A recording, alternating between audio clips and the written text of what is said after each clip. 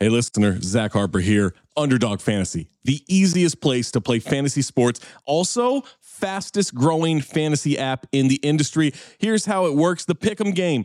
Pick whether your favorite players will have a higher or lower stat total in this week's game for a chance to win big. How big, you ask? I'm so glad you asked that question, listener. You can win up to 100 times your money in a single night. Pick between 2 and 5 players, build a Pick'em entry. You can also do rivals picks. You can put like Tyrese Halliburton and Jalen Brunson against each other, and whoever has more points, more assists, more rebounds, whatever you want to do, that is your rivals pick. I would maybe go with Jalen Brunson in these playoffs. By the way, in the regular season, Jalen Brunson, scoring tear, going higher on his point totals all the time. Joel Embiid, whenever he did actually play, higher on his scoring totals all the time. Victor Wembanyama, for the next 15, 20 years, here's a pro tip for you. Take higher on the blocks. That's right. So you're probably wondering, how do you sign up? Oh my God, listener, you are full of good questions today. Sign up with the promo code DING, that's D-I-N-G, to claim your special pick first time deposit offer up to $250 in bonus cash. $250, man, that's a lot. Visit underdogfantasy.com or find them in the App Store. And don't forget to register with our code DING, D-I-N-G, to claim your special pick and first time deposit offer up to $250 in bonus cash. Must be 18 or older, 21 or older in Massachusetts, Arizona, 19 or older in Alabama and Nebraska, and present in a state where Underdog Fantasy operates. Terms apply. Concerned with your play, call 1-800-GAMBLER or visit www.ncpgambling.org. Arizona, 1-800-NEXT-STEP. That's 1-800-639-8783. Or text NEXT STEP to 53342. New York, call the 24/7 Hope line at 1-877-8-HOPE-NY or text HOPE-NY 467-369. This episode is brought to you by Snapple. Want to know another Snapple fact? The first hot air balloon passengers were a sheep, a duck, and a rooster. Ridiculous. Check out Snapple.com to find ridiculously flavored Snapple near you. Yo, what's good? It's Black Trey, and I got a show called Growing Up the Same with Jason Madison, where we talk to guests about their childhood memories that I'm sure everyone can relate to. You even get some life advice at the end. Our show has featured guests like Dom Kennedy, JJ Redick, Baron Davis, Brian Koppelman, Bomani Jones, Mina Kimes, and many more. Be sure to check us out on the Black Opinions Matter feed under the Count the Dings Network. Oh yeah, and don't forget to tell a friend to subscribe, rate, and review. And also subscribe, rate, and review to the separate Growing Up the Same feed. That they have access to influential members of Congress who then take these conversations that they have with corporate lobbyists and then try to package them as bipartisan or objective. It's shameful. You know, it's shameful. And I think that it brings a lot of shame to our work as public servants. What is also, I think, particularly explosive about this is that a lot of people believe and already have an idea that there is this dark underbelly. There is an understanding that there is a dark underbelly of Washington that works this way. Rarely do we see it exposed in real time of current legislation right before us in Congress. We usually discover all of this years afterwards, and to see it admitted to right now as there is a reconciliation bill and a bipartisan infrastructure bill before the House that deeply undersells on climate and deeply fails in meeting the scale of the crisis. And to know that this isn't just about people trying to strike a deal, but that there is direct access that ExxonMobil is bragging about to potential clients and their ability to do this is, I think it's explosive, and it says everything right there. This idea that he has weekly check-ins with Senator Manchin, I mean, how does that make you feel? That is the problem, is that people don't think that their elected officials serve them first and answer to them first. There is a widespread crisis of confidence and crisis of faith in our institutions because they think that the majority of elected officials answer to corporate lobbyists first and their constituents second. And that is not a democracy. That is, call it whatever you want. It's aristocracy, oligopoly, it's all of these things.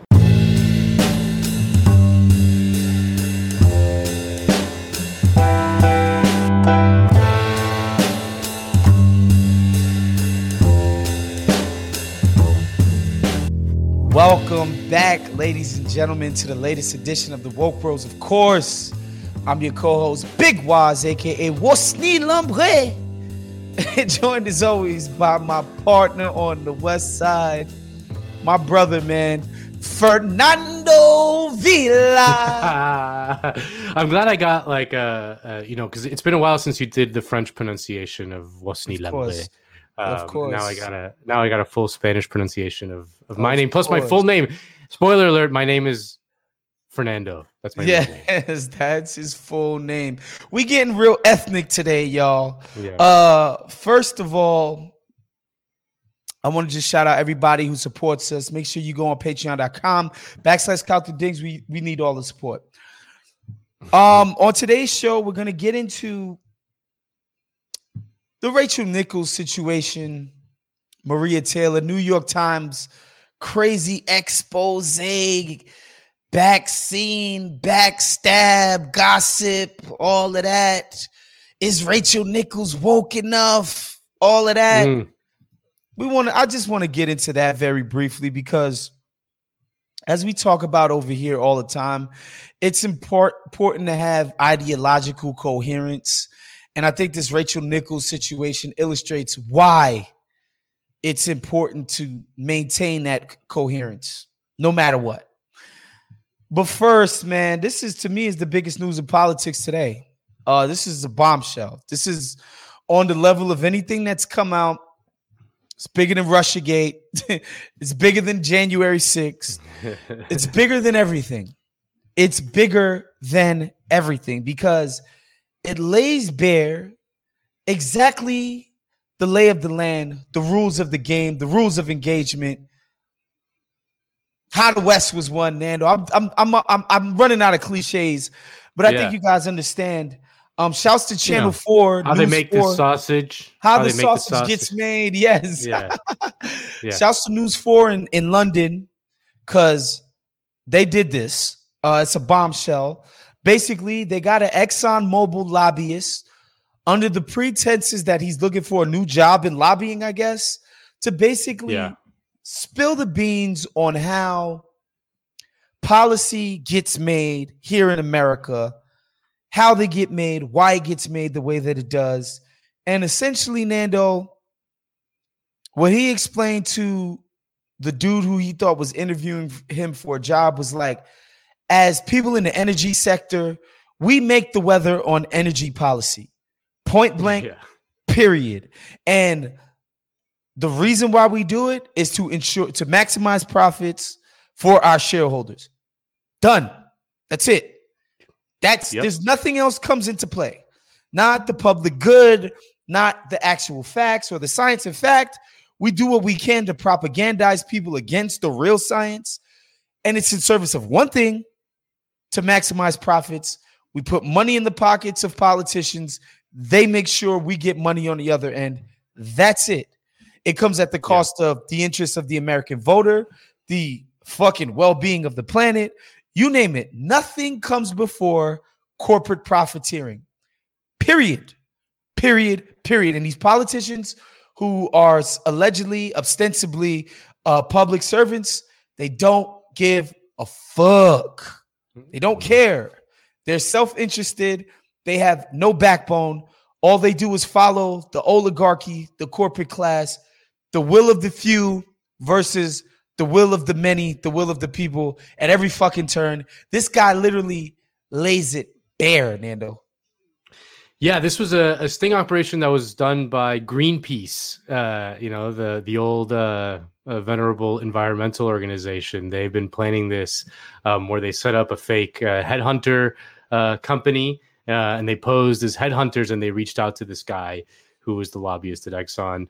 And I think it's fascinating. I mean, we didn't learn anything this is not new information. No, it's not new information. This is just kind of, we know this happens. It's just like kind of shocking to just see it as nakedly as possible. You know what it's like? I was just like, you know what it's like, Nando? It's like you ever watched that old HBO documentary? It's called like Iceman or Hitman. It's like about a mob hitman, and he plainly and matter-of-factly walks you through the job of murdering people for hire, right? Like, Right. we already knew you did it, right? Like, you're Right. in jail for it, or you're in witness protection. Like, we know the facts of it already. Yeah. But to hear the person who carries it out and perpetuates it actually say it in chilling detail and just nonchalantly, that's a whole other ball game. Yeah, I think what struck me about it is just like how casual he was and just how matter of fact he was. Like, oh yeah, we control these lawmakers. We tell them what legislation to write. We tell them when to introduce a bill. We tell them blah blah blah blah blah, and we do it all to maximize our investors' shares, the shareholder value. And again, it's the kind of thing that we know happens and we know goes on, but we don't often get such a clear window into it. I think it's worth playing a clip from the sting operation. Producer Sean, if you can play clip 1 so we could react to it. To claim that ExxonMobil has aggressively fought climate science using front organizations to maximize shareholder profit. Did we aggressively fight against some of the science? Yes. Did we join some of these shadow groups to work against some of the early efforts? Yes, that's true. But there's nothing illegal about that. We were looking out for our investments. We were looking out for our shareholders. It's perfect. There it is. It's perfect. It's perfect. Yeah. We didn't no break qualms. any laws. He said, of course, we combated the science. And I know out in the public discourse, science is like debated. But in this context, he's not debating the concept of science and like research and study. And he's not debating it. He's saying, no, there's science, there's facts out there. And our job is to undermine it.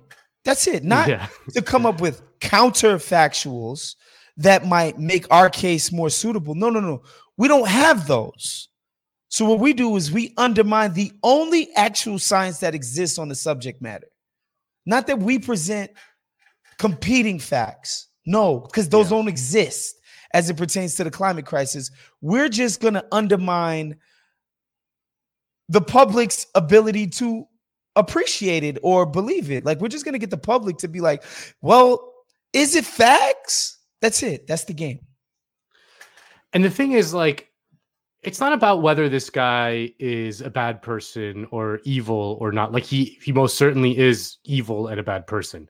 But if he like tripped over and died tomorrow, he'd be replaced by some other guy who was just as evil or bad.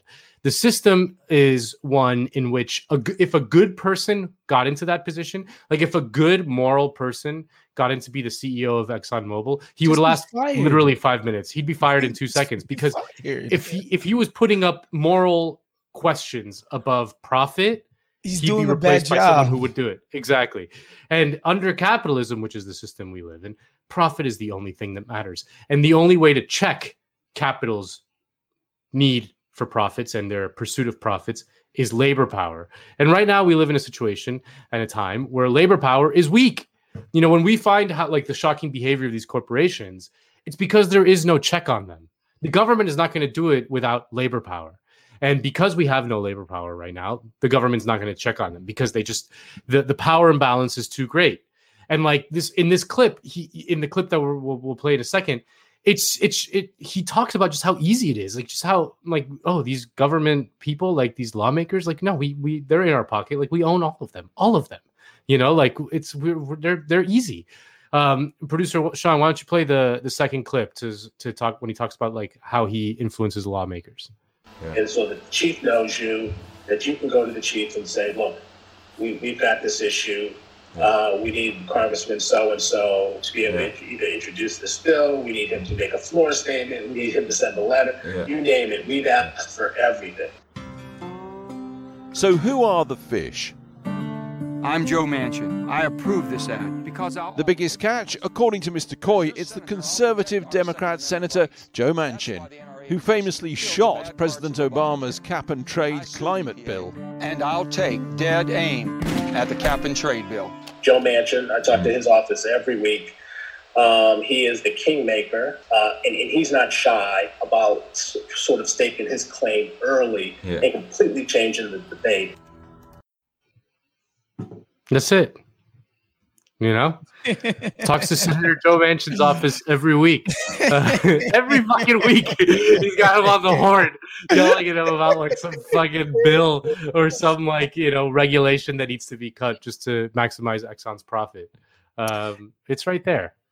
Yeah, it's truly amazing. And Joe Manchin, bruh, as if the guy had no credibility to begin with. It's just amazing because Joe Manchin is going to continue to show his face in public, but he shouldn't. Like, this guy is a fraud. He's a shame. He's a sham. He does not represent the interests of his constituency. He is just a corporate shill. He's a pig. That's it. He's a whore. He's a prostitute. That's all he does. And you know the shit that killed me too was the amounts of dollars that were involved for the politicians. Is like 40 G's for your campaign. Yeah. I mean, how can it really be that cheap? The thing is, you know what I mean? You know what it is I think at the end of the day, the actual dollar amount is overplayed. Like the role of quote unquote money in politics is a little overblown. I mean, I'm not saying that it's not important because it is, but if you looked at the dollar amounts, it's like, 100 G's. It's like, oh, he received over $100,000 in his tenure as senator from this company, and it's like that's not a lot of money, you know. Like these elections. That's nothing. That's nothing. It's true that these elections are more and more expensive every day. So $100,000 here, $100,000 there helps, but it's not a lot of money in with regards to what Exxon. You know, what are Exxon's like yearly profits? Like they're in the billions. It's like they don't even notice it, right? But it's something more. It's something deeper than that. It's that because they control so much. You know, they control jobs in people's states. They control so much of the ability to affect the local politics of a state. Whether like, you know, if they raise gas prices in a state, like that means that senator's in trouble. You know, like if you know Exxon could just single-handedly raise the gas prices in a state for like a few months and put a senator in trouble. Like there's other mechanisms of control that they use.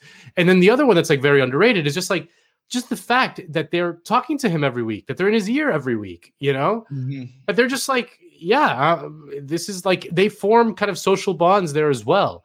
You know, like it's the access to these people day in and day out. Like they end up kind of having that ends up having an effect.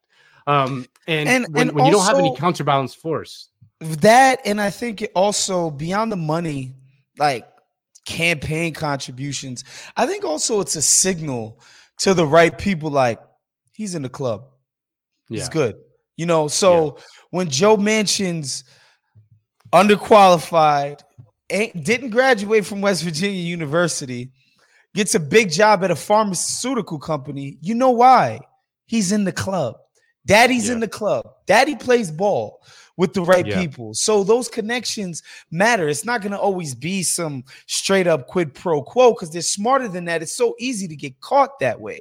But like for the guy to just be like, no, Joe Manchin's, he's locked. He knows he needs to be in good with us because we make the weather everywhere. So let's go. You know, it's really quite disgusting. Yeah. And just... Again, what I found just so breathtaking from this clip, also, you know, I think it's worth noting that the guy in the clip, if you're listening to it at home, is a black guy, which, like, you know, because there was a big kind of brouhaha early on in the Biden administration when there was some push from the left to ban corporate lobbyists from the Biden administration. There was they call it the K Street ban, you know, and then a bunch of lobbyists fought back saying that would be racist towards black and brown lobbyists, that it would be, you know, it would deprive the administration of diversity to ban, to ban black and brown lobbyists from, or to ban all lobbyists from the Biden administration. So I mean, it just goes to show how like a person's identity, like in one, like in the individual, doesn't matter at all when it comes to this kind of thing. It doesn't matter. No fucking black guy's gonna get into that job, and because he's black, he's gonna affect change in the black community from his job as a fucking lobbyist for ExxonMobil. Like, on what planet could that possibly be the case, guys? Like, how does that make any sense? And it just tells you all the time, like, no, having more black bourgeoisie is not gonna affect change for black people as a whole. No, they don't care. When they become black bourgeoisie, the issues that they care about are the issues of the black bourgeoisie. That's it. Like, yo, fam, I don't get to be a lobbyist no more. Like, that's kind of it. Like, it's the most ridiculous notion that, you know, if only we just got more black people in the corporate boardroom, more black CEOs, more black lobbyists, more black overlords, more black Oprahs, more black Diddy's, more black Jay-Z's. No, those people get in and they operate like everybody else within their class. Nobody ever deviates from the class structure, ever. Yeah. Hov didn't become a billionaire and become some great fucking champion of poor black people. He does what he does for himself. He's like, all right, how do I maximize profits? What's my next investment to make me more money? How do I ensure that I stay rich? That's it. That's all he does. It's not to say that individuals around him have not benefited, but it's individuals, not on some mass level, that all the black bourgeoisie are just banding together to lift black people up out of the fucked up nature of capitalist society. It's bullshit. It's ridiculous. And you know, this point just illustrates that beautifully. Like, this guy is a black dude. His job ain't to be in there doing black shit. It's to do Exxon shit. Okay. Like, they didn't hire him for that. Like, how he stays in that job is being effective at carrying out the business of ExxonMobil. It's just so obvious. And I just love that Joe Manchin is getting raked over the coals, because this dude will go on the Sunday shows and talk about bipartisanship, and that's all I care about. It's like, it's bullshit. You have no credibility. Like, this dude should resign straight up. In a normal world, it would be like, bro, I'm not doing my job. I haven't been doing the job. Not that I got caught on a hot mic saying something about lesbians, because that's not really the job. I'm not doing the job. I'm part of the people who are ensuring that there's less money in that infrastructure bill that will filter out to more people, normal people, more of his constituents in industries that might, quote unquote, hurt ExxonMobil. Because again, ExxonMobil's interests come before everybody else. You're not doing the job. You got elected by millions of, probably hundreds of thousands of people in West Virginia, whatever the case may be. And you're not representing their interests. You're representing the interests of this small elite amount of people on the board, basically of ExxonMobil. That's it. Yeah. If we had any sort of healthy political society, there would be like just a movement to recall. I mean, recall Manchin, like this idea that the largest oil company in America is just openly bragging about the fact that they have this guy in their pocket and he does whatever they want. They talk to him every week. It's just like, but we're so beaten down, and there's such a lack of elite accountability that he's just gonna be like, I don't give a fuck. I'm just gonna keep plowing ahead. But yeah, I mean, it's again, this was a remarkable video for so many reasons, but just the brazenness of it all, I think, is like, usually like when you see them talk in public, like they're saying the same things, but they just couch it in different terms. And this one, when he's talking in private, he's just like, yeah, like this is just what we do. This is what we do. We just own these politicians, and we support policies that we know are poisoned. So like producer Sean, maybe if you play the final clip when he talks about a carbon tax. Nobody is going to propose a tax on all Americans. And the cynical side of me says, yeah, we kind of know that. But it gives us a talking point that we can say, well, what is ExxonMobil for? Well, we're for a carbon tax. And why? Because they're confident it'll never happen in America. No, it's not. It's not going. A carbon tax isn't going to happen. And The bottom line is it's going to take political courage, political will in order to get something done. And that doesn't exist in politics. It just doesn't.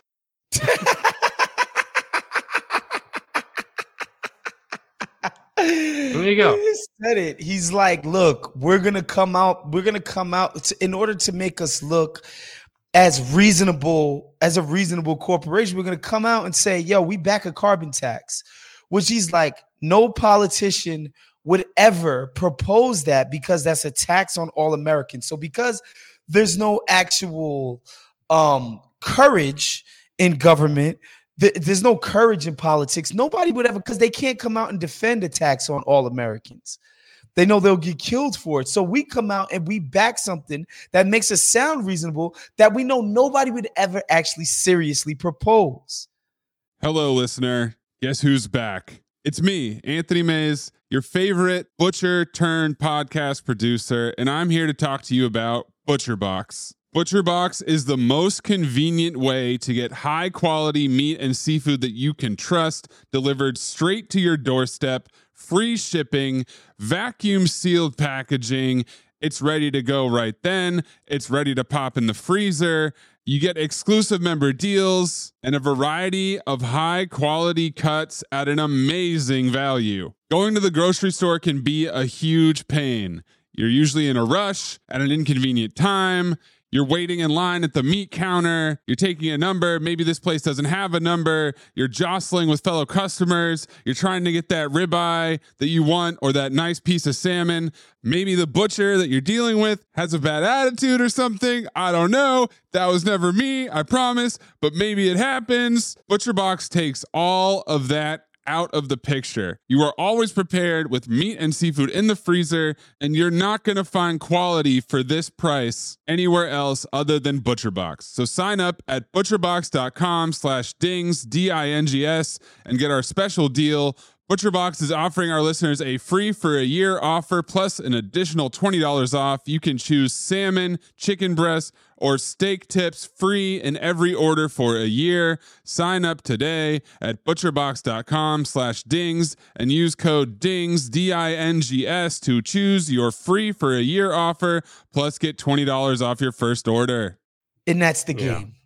That's the game. Yeah, I mean, in France, they tried to pass a gas tax to fund climate change efforts. And that what it is, it's a regressive tax on the working poor, right? Like if you do a flat gas tax, it hits poorer people harder than it hits rich people. That's just the basic math.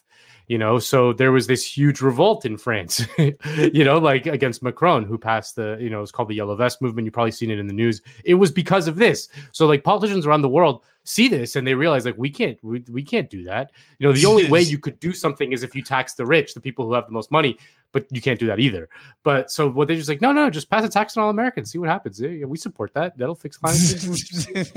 And it was crazy. Like later on, he goes on to talk about like the Biden infrastructure bill, which in the early days of the Biden administration, which 6 months ago, which seems like forever ago, when it seemed like, oh, maybe they're going to try something big. Maybe they're going to try something, more dramatic than what Obama did.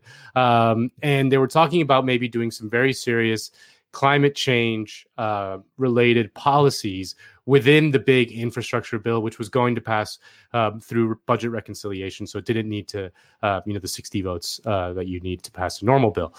Well, Exxon was like, no, you can't do that. We're not going to let you do that. And by the way, Nando, why? Because they're going to be putting money into stuff like wind energy, into ensuring that, having an electric car is more convenient for you. It's like, basically, they're going to put money in stuff that takes money out of the pockets of ExxonMobil and nobody else. And so all of a sudden, after Biden has his bipartisan powwow, everything that would affect the bottom line of ExxonMobil is mysteriously gone and decoupled from it. The smart thing to do is to couple infrastructure, which everybody agrees needs to happen. Rebuilding roads, bridges, tunnels, the fucking internet grid, all of that stuff. Everybody agrees that needs to happen. They're like, no, decouple that. And we make it sound reasonable because we're like, that ain't got nothing to do with infrastructure. When yes, it does. It's about making a new infrastructure. It's about changing the one that we do, which, by the way, would put a bunch of people to work, would do all these amazing things. It's like, no, don't do that. Why would you do that? You gonna fuck up our business. It's just so obvious and naked. And then, you know what I liked about the pieces, they show Sinema and Manchin marching behind Biden afterwards to announce that new $800 billion bill. And they're just like, yeah, it's great, isn't it? We got all the Republicans on board. And it's bullshit. Because again, you know, I want the listeners to understand that whenever we talk about bipartisanship, we're never talking about Republican and Democratic voters. We're never saying like a majority. This is bipartisan. The majority of the country, no matter what their party affiliation, absolutely fucks with this. The American people are dead. This is bipartisan. No, they talking about Joe Manchin and Mitt Romney shook hands on something as if that's an accomplishment, as if those guys aren't ideologically in lockstep with one another. That's not some special thing, because one has a D and one has an R. Joe Manchin and Mitt Romney are the same fucking guy. They're literally this functionally in our Congress. They're the same exact fucking dude. And yet the fucking mainstream media will pretend that those dudes shaking their hands on something means anything. Or it means something bigger than 75% of Americans agreeing with Medicare for all or something ridiculous like that. It's insanity. No matter their party affiliation, it's ridiculous. Yeah. Again, when you get to stare into the skeletal eyes of capital with the mask off, with the nice mask off, you know, corporations like to put a nice mask on. They have very nice little commercials and jingles and very cool corporate branding and things like that. But when you get to see the mask off and just see the evil face, just reminds you of like what really makes the world go wrong. But yeah, I encourage everyone to check out the video of Keith McCoy, the lobbyist for ExxonMobil, just talking about how he and ExxonMobil control the government, essentially. All right, so we move on to what we talked about at the top of the show. New York Times, I don't know what that was, an expose, fucking gossip column, I don't know, whatever. They talked about Rachel Nichols and Maria Taylor having problems at the job over basically job opportunities within the company at ESPN. Full disclosure, Rachel Nichols is not my best friend or my close homie, but I do know her personally or professionally. She's been nothing but courteous to me. Whatever, take that for whatever you want to call it, right? Like, she's been nothing but a generous OG media person to me personally. So you could take what I'm about to say with you with a grain of salt. But I will say this, and you can check my fucking record. You ain't never heard me talking about getting motherfuckers fired for something said in a private conversation that may or may not have been woke enough for a lot of the people out there. I'll give you a beautiful, quick example. Myers Leonard dropping that damn K word during the video game. I went on my old show with David Aldridge, Hoops Adjacent. You can look it up. And I said, this dude should not be kicked out of the league for this. This is exactly what a union exists for. He fucked up. He should be reprimanded. This should not terminate his ability to play in the league. Now, Myers Leonard kind of been stinking up the joint for a few years now, was kind of on his way out the league. So this might have helped it. But this in and of itself should not get somebody fired. And that was Myers Leonard just straight up calling a dude on the internet a slur. Rachel basically insinuated that, like, this shit that's in my contract that was already promised to me should not be taken away from me because ESPN has historically had a horrible record on diversity and inclusion. And so now they're going to take my shit from me, which I just don't understand how anybody doesn't get that, specifically within the private context of a convo where somebody's just being candid about, like, I don't want to lose my shit for any reason, even if it's for something that is ESPN fake being altruistic. It's regular. But anyway, the pitchforks were out, whatever. All I'm saying on this is this. We got to have an ideological coherence. We got to stick to our guns. Whether Rachel was white or Chinese or whatever the case may be, This isn't an opportunity for somebody to get fired, lose their job, lose their standing within the profession because they said they didn't want to lose their opportunities to a black woman just because she's black. I don't know, Nando. I'm just like, okay, so if a black woman was like, yo, I don't want to lose opportunities to a trans person, should she get fucked over for that? Like, what are we doing when we decide who is in the oppression bucket and who's not? And I can already hear people saying, well, Rachel's white, and well, Rachel's married to Mike Nichols' son, and well, Rachel did it. Like, y'all trying to tell me Rachel didn't bust her ass to get what she got? Y'all saying Rachel didn't pay dues? Like, this woman is at ESPN, sports media, like historically super male dominated. Like, she just had a leg up her whole time, her whole career, when she started at the Post, and she's doing this, and she's in Florida. Like, this lady put in a lot of work to get where she's at. I'm sorry, the culture of ESPN is such that people fight tooth and nail for their positions, black, white, green, or indifferent. It doesn't matter. That's the culture of the company. That's the culture of our system. As you can read from the New York Times thing, Rachel don't have the power or ability to fire or hire Maria Taylor. She's a worker.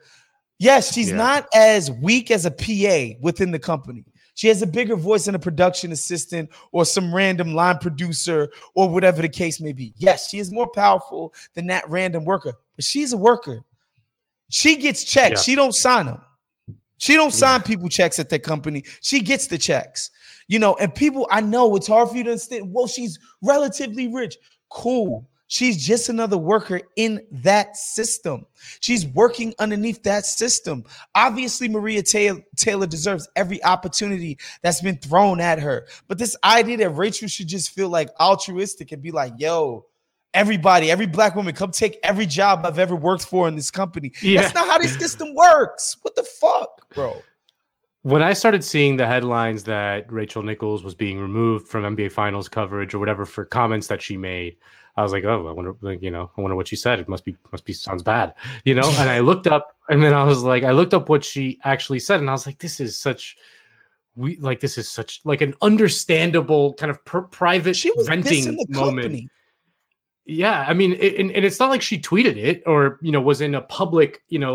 I still wouldn't want her to be fired, by the way, if she publicly tweeted it, but she wasn't speaking publicly. She was venting in a private moment and was recorded privately, surreptitiously, like without her knowledge. I want to ask you, Waz, and everyone in the audience listening, what's the worst thing you've ever said in private? Texted or said in private? And think about it in your head. What's the worst thing you have ever said?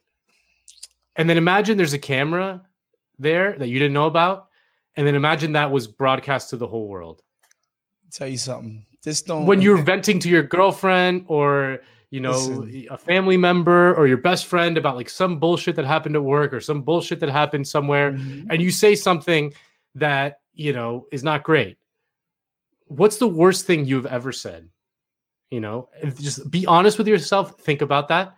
And then imagine that was being recorded and that was broadcast. And do you want to live your life in a way that means that every single moment that you live your life, you have to act as if it were being broadcast, that you can't have a moment where you let your hair down a little bit, where you just vent your frustrations, like it's where that's what I find so infuriating about this is how no one can imagine this happening to them, because everyone thinks that they themselves are perfect and moral human beings and that they never do anything wrong.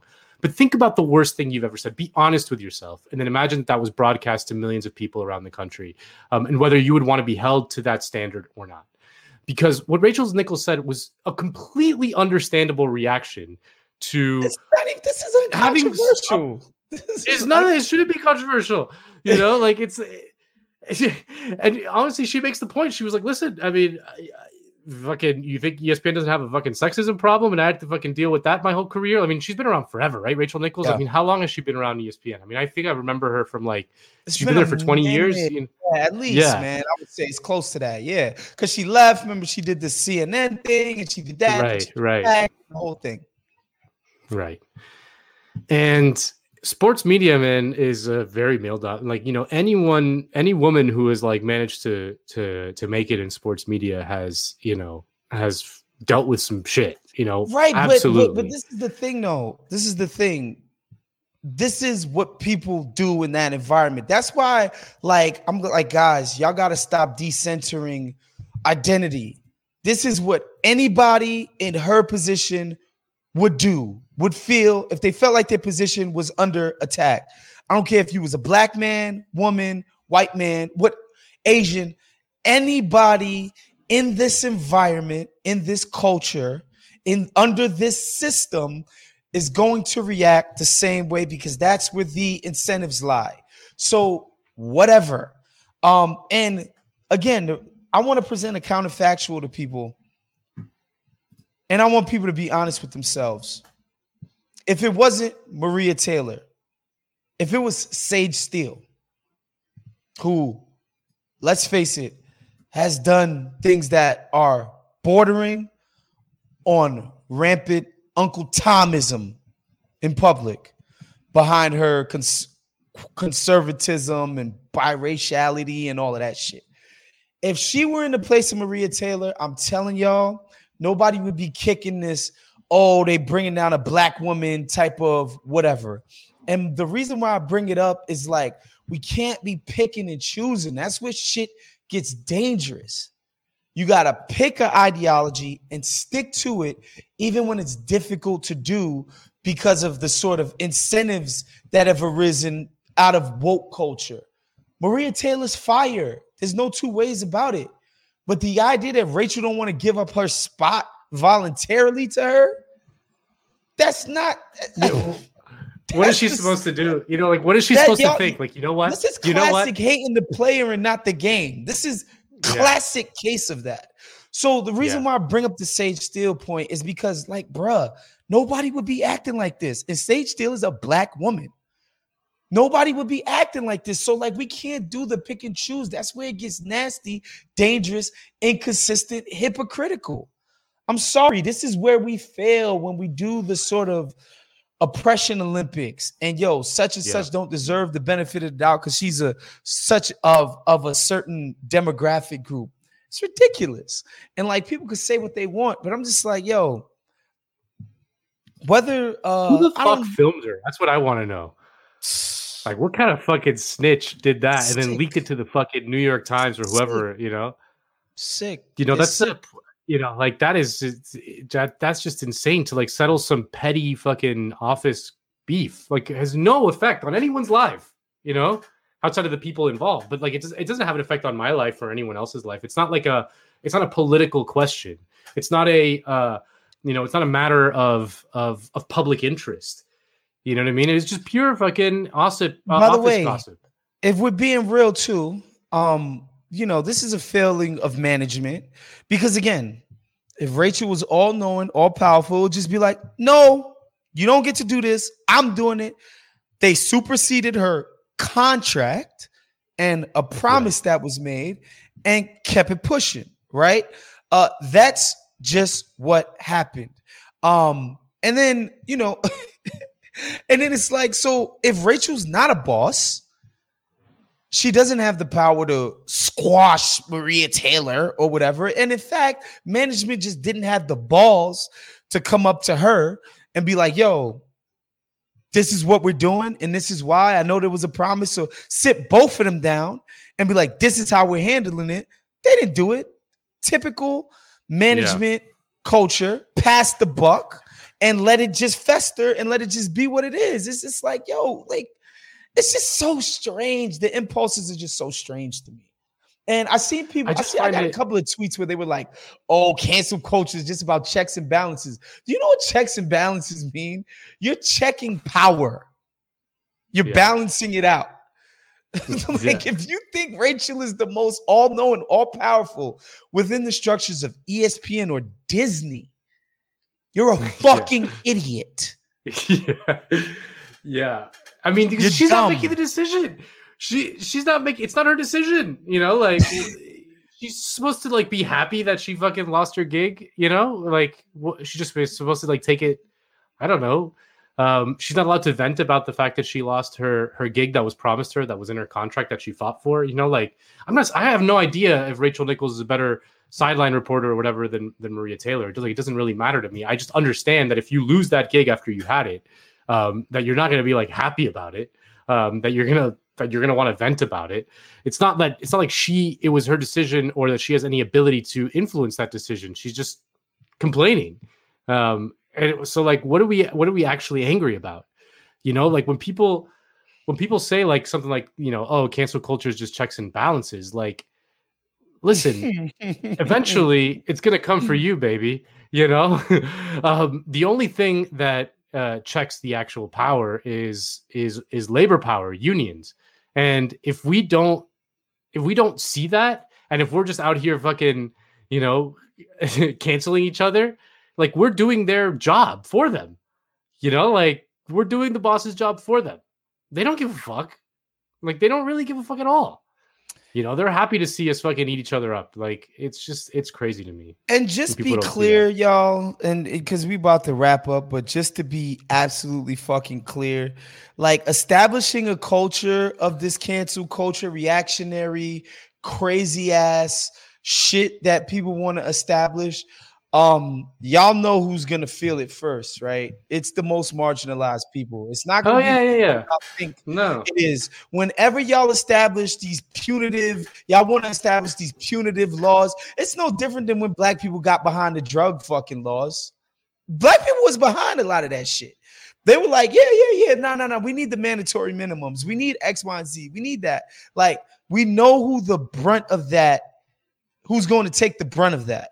Whenever we establish like punitive laws and norms and all of that, the people who get crushed by it the most are the most disadvantaged. So whatever, man, y'all can take my word for it. Call me. I'm caping for the white woman. I'm a corporate still. You know, I'm not protecting black women and all of this other dumb shit that y'all on. You could say whatever you want, but like at least my ideology on this stuff is consistent. Y'all could go back and check the records. I don't fire people, bro. That's what y'all do. Yeah. I find it's just so the cognitive dissonance between the sort of recognition that the structures of power, the criminal justice system specifically, is racially biased and, you know, disproportionately hurts black and brown people. That the criminal justice system constituted in the United States is, you know, structured in a way that disproportionately affects black and brown people. And then when stuff like this happens, they want like more punitive actions towards people who, you know, say the wrong thing or who make an off-color joke or whatever, you know, like as if like that's not an extension of all of that shit, you know, like that, as if that's not gonna, as if the first people that are not going to be affected are not like working class people who don't have the sort of polished language and the ability to sort of say the right buzzwords in the right moment over the right controversy, you know, who think the right things, all that shit, you know, basically people who went to college and got like indoctrinated in the way that you're supposed to speak in elite circles. Like if you don't have that, which by the way, the vast majority of working class people, black, brown, white, or whatever, don't have that, you know, that's just an instrument to harm those people. Like it's just another fucking instrument, another weapon in the arsenal to harm those people. It's like, oh my God, can you believe what he said? Can you believe what Johnny, the custodian, said to me when I walked by him? You know, son. But whatever, man. Keep going with it. Keep going with it, y'all. Keep going with it. That's our show for today. Of course, make sure you subscribe to all of the Count the Dings offerings, the Friday mailbag, Cinephobe, Pack Your Knives, the OG Black Opinions Matter show. Make sure you're checking that out. Growing Up the Same, the whole kit and caboodle. Nando, man, you got a new thing that you're working on, brother, man. Tell the people about that. Well, it's already done, but tell the people about this project, please. Yeah, man, I've been working on it for about a year. I'm a producer on it, so I'm not hosting on it, but it's a podcast called Transportista. Go look it up on iTunes, subscribe, or on Spotify, or wherever you get your podcast. It's a fucking crazy story, man. It's this guy who basically ran a lot of the transportation logistics for the drug cartels in Mexico. He also worked in Venezuela, Colombia, the Dominican Republic for 30 years. This guy was like an expert at moving drugs through the air and getting them from Latin America into the United States. He's like a master of disguise. He had like several different identities.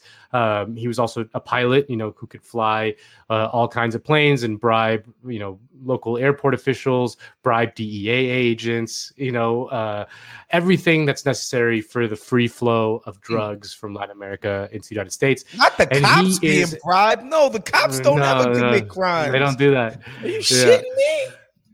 And this guy, and this guy is sitting in a federal prison in North Carolina, and he spoke to us using a smuggled cell phone that he got into the prison via a drone, he claims, and was speaking to us using voice notes on WhatsApp, sending us little voice notes on WhatsApp. So the podcast is built using his voice notes and narration and things like that. So it basically tells his story of how he got into the drug trade and how he worked within the drug trade, and how easy it was to bribe local officials, politicians, like I said, DEA agents, and how he was able to do it for 30 years, moving thousands and thousands of kilos of mostly cocaine from Latin America into the United States. Pretty remarkable story. I think it's a really cool podcast. It's being released simultaneously in both English and Spanish. Different episodes, like an English episode and a Spanish episode. Check it out, Transportista. If you're a fan of Woke Bros, and you want to support, subscribe. Yes, please. And rate and all that shit. Subscribe really helps. Right now. Just press pause on this. Search in your search inbox and subscribe to that joint, because it's sure to be fantastico. I think the only fucking joint that I ever listened to yours, Nando, you gotta put me onto some of your other shit, was the Maradona joint, which was fantastic, which was incredible. So that's our show for No, I just did a whole World Cup podcast back in 2018. You should check out, called "We Came to Win." That's only on Spotify these days, because Spotify, was easy killer. That's where the bread get buttered, boy. That's right. We'll play around with the master now. All right, well, that's our show for this week. We'll see you guys next week, of course. Just check us out everywhere. Fernando, I'm out. Later.